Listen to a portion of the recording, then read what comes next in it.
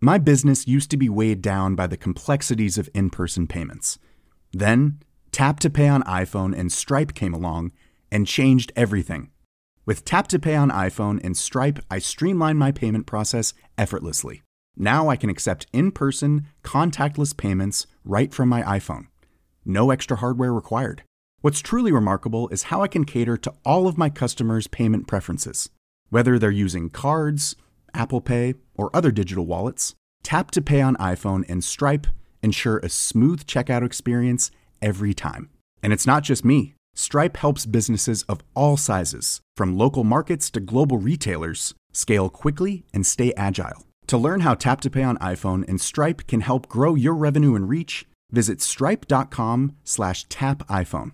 Quality sleep is essential. That's why the Sleep Number Smart Bed is designed for your ever-evolving sleep needs. Need a bed that's firmer or softer on either side? Helps you sleep at a comfortable temperature? Sleep Number Smart Beds let you individualize your comfort, so you sleep better together. J.D. Power ranks Sleep Number number 1 in customer satisfaction with mattresses purchased in-store. And now, save 50% on the Sleep Number Limited Edition Smart Bed for a limited time. For J.D. Power 2023 award information, visit jdpower.com/awards. Only at a Sleep Number store or sleepnumber.com.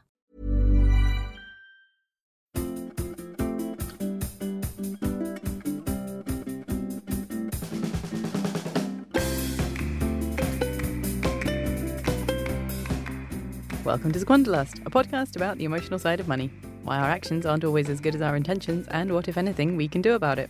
I'm Martha Lawton. And I'm Alex Lemon. And we're your hosts.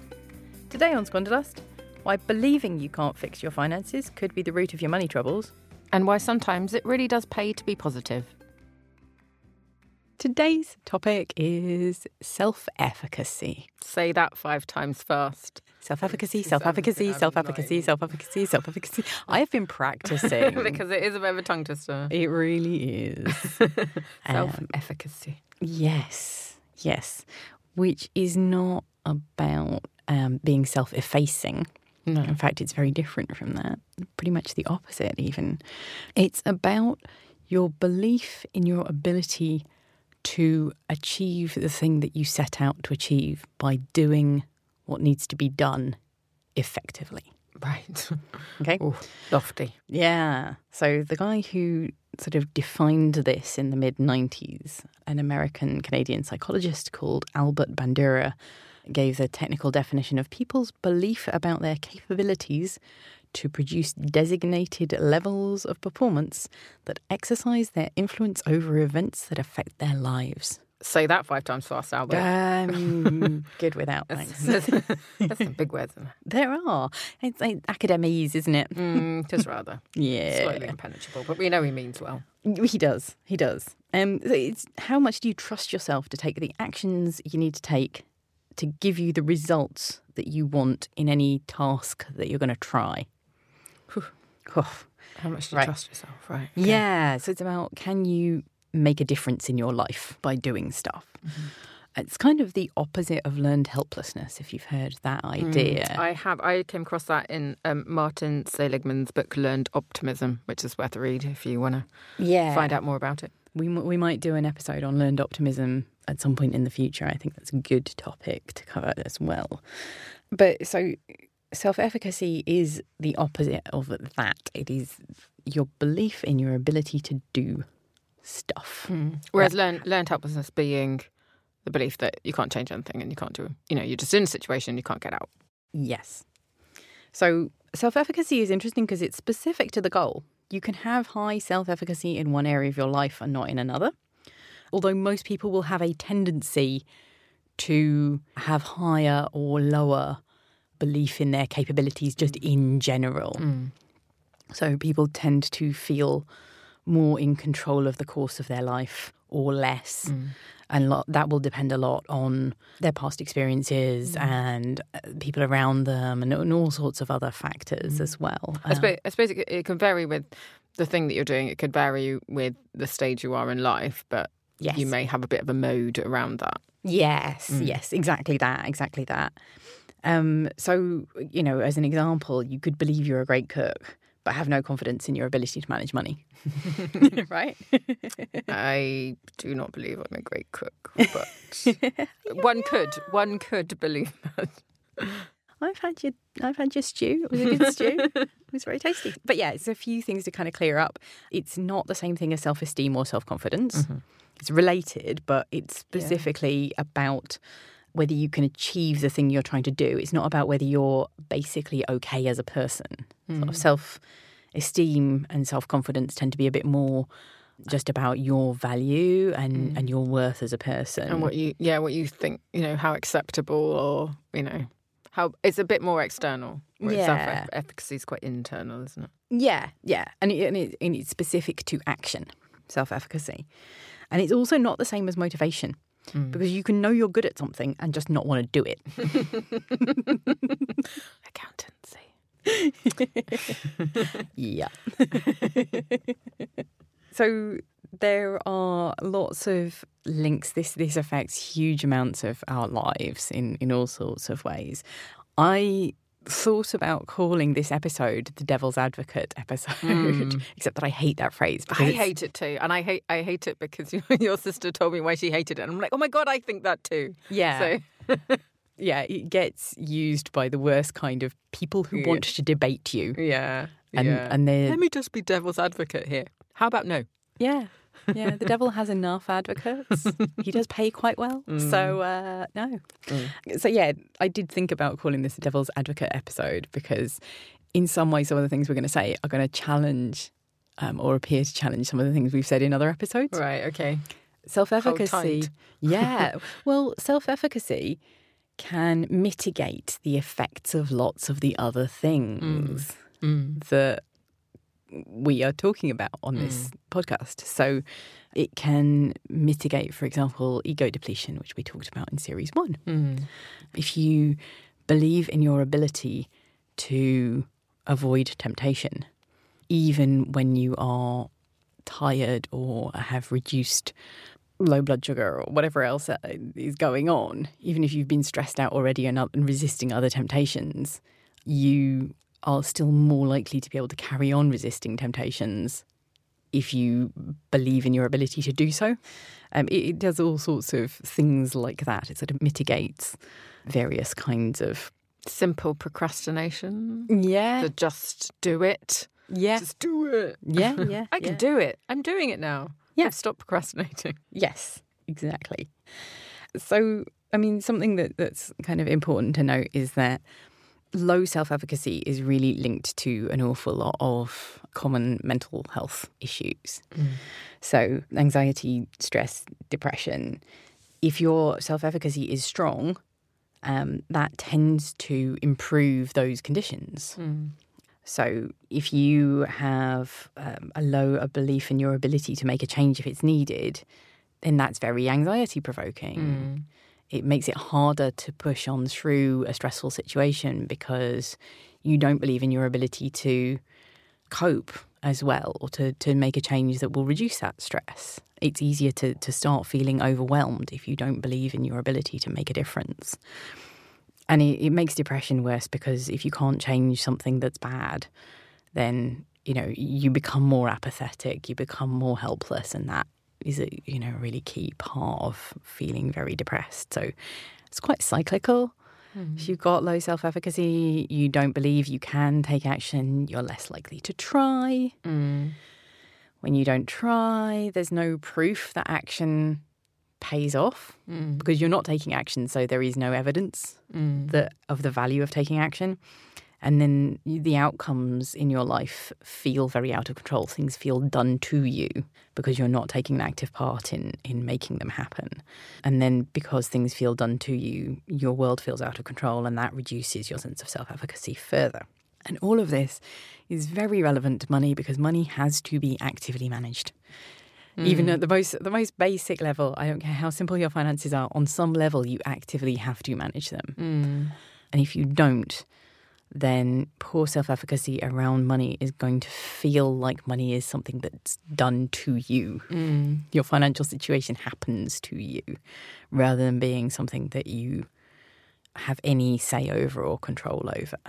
And that's actually part of the reason why there's a link between poor mental health and money issues. There are lots of other reasons as well, but that is a part of it. I just want to really quickly say we're not saying that there's no structural inequality and if you only believed that you could do anything, you'd be able to achieve anything. We're not saying that. No. But we are saying that when you believe in your own ability to take action and in the fact that the actions you take can make a difference, that does make it more likely that you will have positive outcomes. And it does make it easier to cope with stress. It makes it easier for you to reduce your anxiety and avoid feeling depressed. And whatever your situation, if you have low self-efficacy, the risk that you end up in money problems is higher. Whatever your underlying situation and underlying risk is, if you get into a low efficacy situation, self-efficacy situation, your risk being in some money problems. Yeah, absolutely. When you aren't exercising the control you have and looking for opportunities to exercise the control you have, then the chances are that things will get worse and that will compound on itself.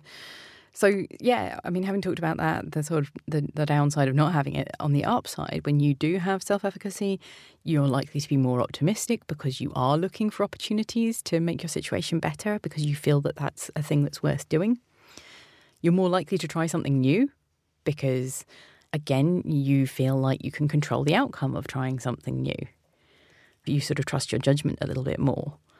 You're more motivated by and interested in any kind of activity that you undertake because the outcome feels like it's your outcome. If outcomes don't feel like something that happens to you, then why bother? More likely to be more resilient in the face of adversity.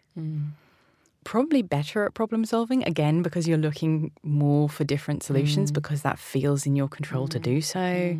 The more that you do it, the more practice you've had and the more examples you've got of, or, more resources to draw from to solve problems and to keep going with things. And, exactly. More ideas you'll generate. Yeah, definitely. There's also a tendency to take failure less personally, which is interesting because if you're saying... Well, it's about, I did this thing. Yeah. Oh, I did that thing. Oh, dear.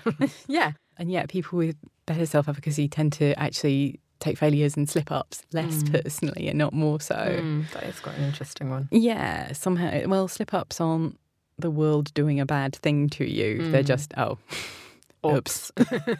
Won't do that again. Probably will. But obviously, this edge is very close to believe it and you can do it thinking, which... Both of us have kind of got creepy skin at this point. Yeah. We don't really...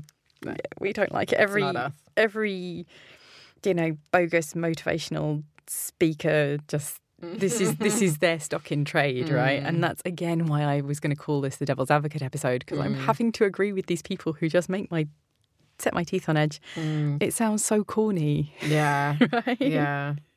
And sure, pure optimism is not realistic. Right. You can't kind of magic self-efficacy out of nowhere. You do need some evidence in order to believe it. Yeah. Yeah, you do. And I think this whole kind of, just back up, just think positive things and everything will come your way sort of mentality is so unhelpful for a lot of people. Yeah. And, actually, pure optimism is totally not self-efficacy. It's just thinking, whatever happens, it's going to be brilliant. I mean, unrealistic. And also that is saying that the world's going to turn out brilliant for you for no reason whatsoever. Yeah. Yeah. A lot of it is down to effort and graft and try. Yeah. Well, and look for opportunities. Don't just keep plugging at one thing all the time. I mean, one of the reasons... Reference sunk costs. Yeah. Go back to that app. My business used to be weighed down by the complexities of in-person payments. Then, Tap to Pay on iPhone and Stripe came along and changed everything. With Tap to Pay on iPhone and Stripe, I streamlined my payment process effortlessly. Now I can accept in-person, contactless payments right from my iPhone. No extra hardware required. What's truly remarkable is how I can cater to all of my customers' payment preferences. Whether they're using cards, Apple Pay, or other digital wallets, Tap to Pay on iPhone and Stripe ensure a smooth checkout experience every time. And it's not just me. Stripe helps businesses of all sizes, from local markets to global retailers, scale quickly and stay agile. To learn how Tap to Pay on iPhone and Stripe can help grow your revenue and reach, visit stripe.com/tapiphone. Hey, Dave. Yeah, Randy. Since we founded Bombas, we've always said our socks, underwear, and T-shirts are super soft. Any new ideas? Maybe sublimely soft. Or disgustingly cozy. Wait, what? I got it. Bombas. Absurdly comfortable essentials for yourself And for those facing homelessness. because one purchased equals one donated. Wow, did we just write an ad? Yes. Bombas. Big comfort for everyone. Go to bombas.com/ACAST and use code ACAST for 20% off your first purchase. I'm Sandra, and I'm just the professional your small business was looking for. But you didn't hire me because you didn't use LinkedIn Jobs. LinkedIn has professionals you can't find anywhere else, including those who aren't actively looking for a new job, but might be open to the perfect role, like me. In a given month, over 70% of LinkedIn users don't visit other leading job sites. So if you're not looking on LinkedIn, you'll miss out on great candidates like Sandra. Start hiring professionals like a professional. Post your free job on linkedin.com/achieve today. I love the film Little Miss Sunshine because one of the central characters is a failed motivational speaker. And at some point, he's doing all the motivational speaker things, and he's being really persistent because that's his shtick. Is you just have to keep trying, but it's not paying off for him, and I just love that character. Yeah. I love that trope. It's great. Yeah. For every successful motivational speaker you see, there will be an entire heap of unsuccessful ones behind them. Yes. And I think that does sort of tie into something, which is that people who promote a kind of believe it and you can do it without any substance behind it, those people often are doing so without acknowledging that belief isn't enough and you do actually have to do the work and do the thought and do the planning and so on. So, yeah, it's not great. And then some people who promote this point of view then use it as an excuse to be nasty to people who are depressed or anxious and say things like, well, if you weren't so negative all the time, which is not helpful. No. Sometimes things are just a bit bad and you need to spend a little time going, I feel bad, and then, and then pick yourself up and get on with it. Get on with it. Yeah, exactly. Self-compassion again. Yeah, exactly. Self-compassion is vital. And people who actually have self-efficacy strongly often are reasonably compassionate. It's the people who are a little bit wobbly about their own ability who have to have a tantrum at anybody who casts a doubt because, they're pushing down the doubts in their own mind. I suppose that relates to the taking failure less personally is we won't take it as personally if you're like, well, that happened. I tried, but, didn't work. The self-compassion in that. Yeah, exactly. So I think self-efficacy is something that a lot of people really lack around money. I think it is, a lot of people do feel like money is something that happens to them. It's not really in their control. And I want to say that whatever your situation is, and even though, economics around you are a thing that happen to you, within the sphere that you can exercise control, it is worthwhile doing that. You will be better off putting the effort in than not. I often think of the example of somebody who sort of tries to save up for something good and they're looking forward to the positive of the thing they've saved for, and then life happens and there's some kind of emergency expense. I don't know, a pipe bursts. Yeah. It's pretty much a classic, isn't it? And then you don't get to spend the money on the nice thing. And a lot of people will interpret that as it's not worth my while saving because the universe takes my savings away from me. Yeah. And that's a very low self-efficacy kind of point of view on that. But it was totally worth your while saving. You didn't have to borrow when the emergency happened. You just had to change the definition of what you were saving for. It turns out those were emergency savings. Yeah. That wasn't what you were calling them before, but it's what they were. You were better off because you had them. So trying to frame the things that are going on for you as in a self-efficacious way. Efficacious. Yes, is a good idea, because you will just feel more optimistic about your situation and it will help. This again relating to episode on the growth mindset, fixed mindset, growth. This is a growth mindset situation of the yet of that. Like, I can't do this yet. I haven't done that yet. It's not everything is terrible and I can't do anything. It's like I just haven't done anything yet, or there are more things I can do, or I can think around this problem. Yeah, absolutely. So let's talk a bit about how you can actually develop this self-efficacy, because we've just said you can't magic it out of thin air, and having some person with a loud shirt and a microphone preach it at you is probably not going to be the answer. So in order of, I guess, decreasing impact, these are some of the things that you can do that will help develop self-efficacy. The obvious one is just doing stuff. Okay? Practice doing stuff. And remembering that it's normal to fail in your first tries, right? With regards to finances, just change one financial habit at a time, but really focus on making that change. Congratulate yourself every time you succeed. So if you acknowledge your successes, you're reinforcing the times when you did something and it had a positive impact. One of the things that people with low self-efficacy will do is they'll dismiss their successes. Yeah.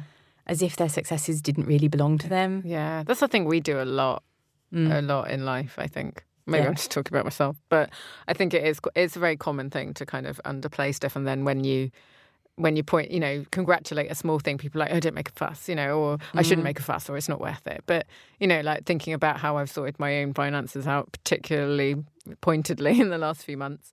Yeah, like, the times where I've made my sandwich and I've taken it for dinner because I know I'm not going to go home between work and going out in the evenings. Yeah. Like, that's a small win, but I did it, pat on the back for doing that. I didn't have to spend £7 on something and prep. Exactly. And I have paid off my credit card that I talked about in season 1. That's all gone. I am now saving actively. You know what? This podcast is having a positive effect on it's done it for me as well. Both our finances. It's been pretty boss, actually.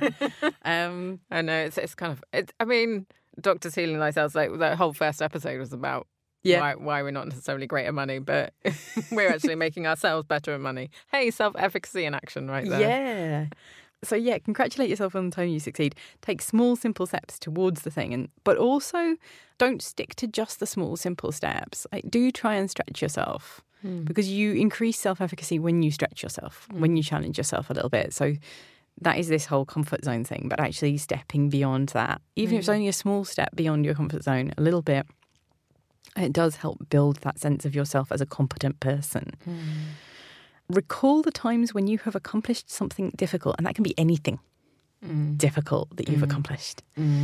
If you remember that you have achieved difficult things in the past, you can remember that you've done those, and you can do this in the future, including any time you bounced back from a failure.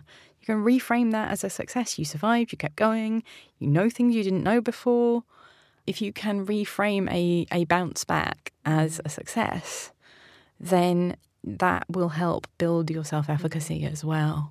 Because there's so many things, again, coming back to not acknowledging the small things that you do right. This is also acknowledging the experiences that you've had and all the things that you've done that mean that you are well equipped. Just because something isn't specifically related to the thing you're trying to do doesn't mean that it doesn't draw on a lot of the same internal resources. Yes. That makes it sound like HR. Internal resources. Your own personal interior HR department. I won't ever say internal resources again. Also, look for the things you did right even when they didn't work out. I mean, that's the thing I was just talking about, saving for a fun goal and then having those savings wiped out by an emergency expense. That's a positive outcome. So you did the right thing, even if it didn't actually work out on this occasion. So looking for those situations where you did the right thing, even if the outcome wasn't necessarily ideal. I know what we're saying here is that self-efficacy is based on your belief in your ability to affect outcomes, but actually understanding that you make good choices is a part of self-efficacy, and having a belief in your own ability to make good choices is important. And then the next one down from developing self-efficacy by doing yourself is the vicarious bit. So watching people around you, especially people you relate to, accomplish the thing that you're trying to attempt can be really help you believe that you could do it too. If you have friends who are really good with money, having a chat with them about how they did that can be great. And if you know somebody who's got out of debt, for example, or who's been able to afford something that you think, how did they afford that on that income? You know, have a chat with them, because they may have some really great tips for you, and they may help open your eyes to the fact that, yeah, it's possible to do much more than you thought you were able to do. And I mean, for me, this is why the kind of peer support models like Money A&E model, we've got an interview with Money A&E, and a lot of the way that they work, they're a financial education organisation.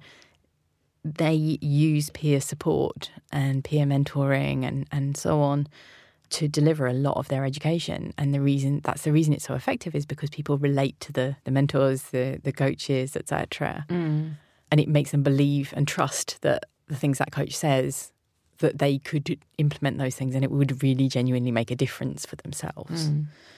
I think we just all need to talk more about money and just be a bit more open about it. Yeah, it's just generally. Then we could find out where those similarities are between each other, and, you know, once you know the common ground, you can be supportive in that way. But everyone thinks, I mean, when you've got any big problem, you always think you're alone, and then once you talk about it, you find out you're not. But people are just so afraid of, you know, the taboo about money and making it sound like you've got more or less or whatever it is, you know, whichever way it is, you're wrong. So, yeah, if we just kind of cast that off a little bit more, we could all help each other out. On which note, role models. Yeah.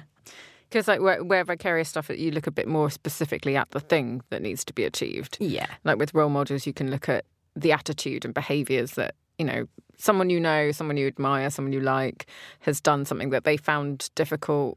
They had to really kind of dig deep to do it. And it may be, you know, something completely unrelated to money, but you can look at what have they done with themselves and how have they drawn on themselves to actually do the thing. Yeah, stories of just people you admire overcoming challenges build your sense of your ability to overcome challenges. As long as you kind of relate to them on some level, that will happen. And I mean, just from a financial perspective, there are literally hundreds of people out there blogging about their journey out of debt.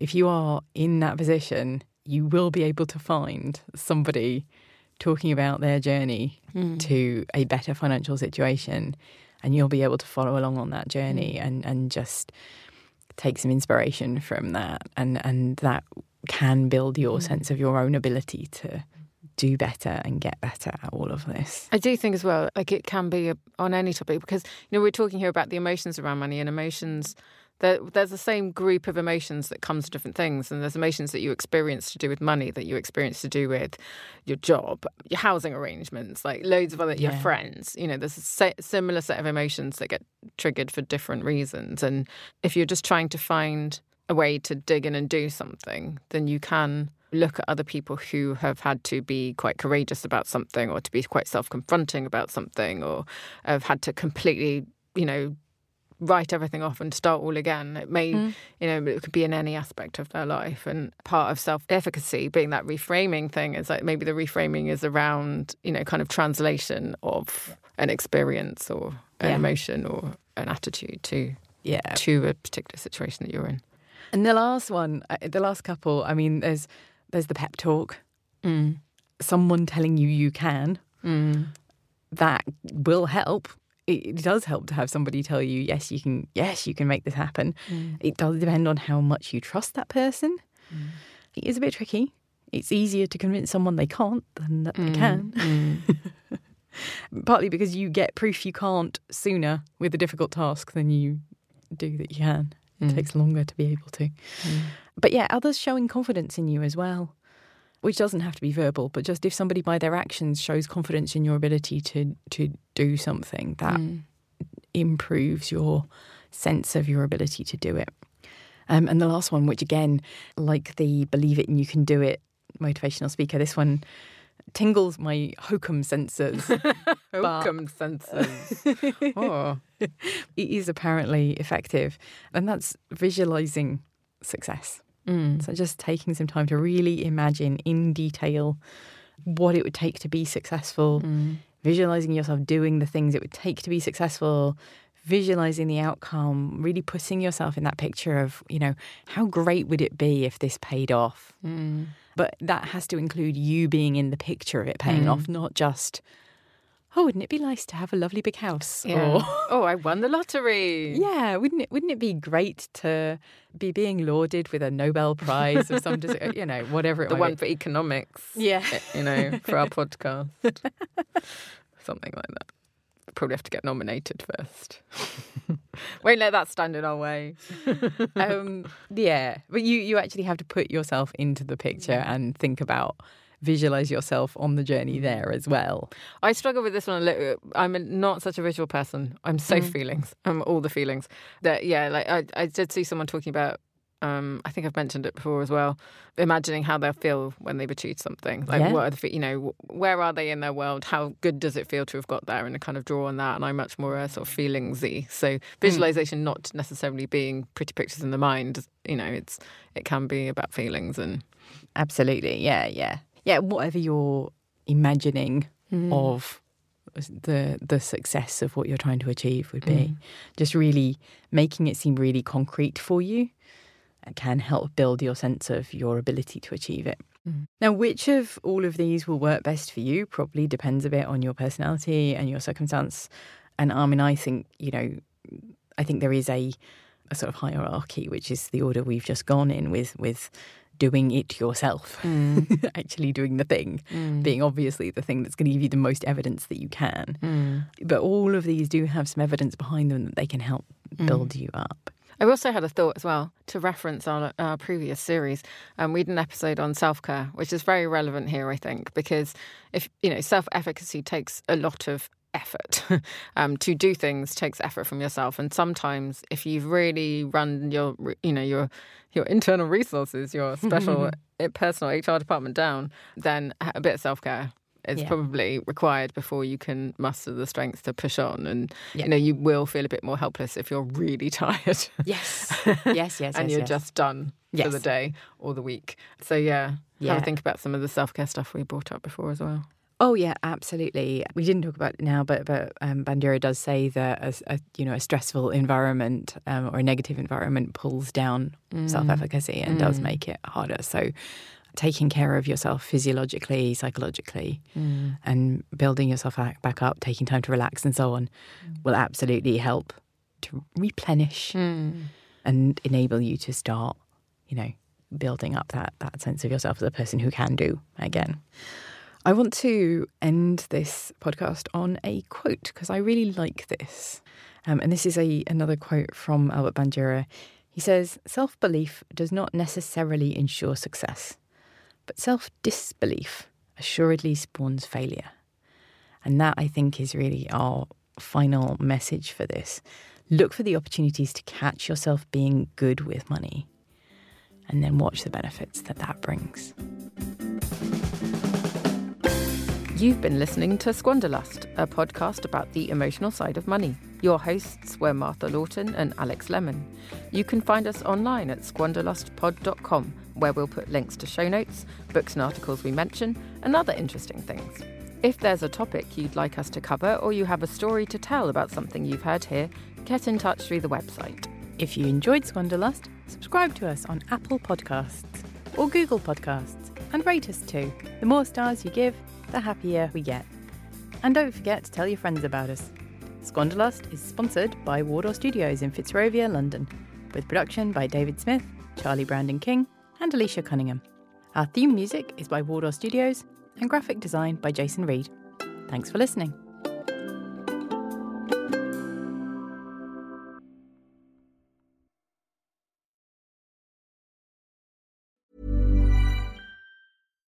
Hi, I'm Daniel, founder of Pretty Litter. Cats and cat owners deserve better than any old-fashioned litter. That's why I teamed up with scientists and veterinarians to create Pretty Litter. Its innovative crystal formula has superior odor control and weighs up to 80% less than clay litter.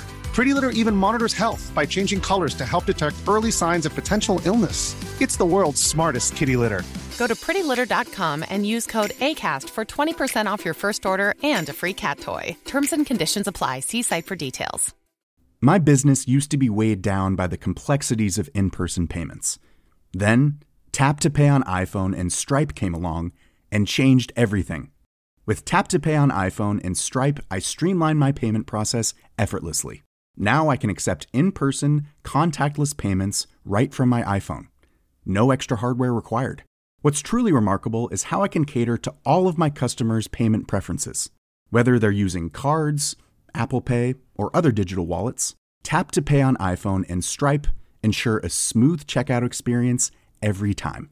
And it's not just me. Stripe helps businesses of all sizes, from local markets to global retailers, scale quickly and stay agile. To learn how Tap to Pay on iPhone and Stripe can help grow your revenue and reach, visit stripe.com/tapiphone.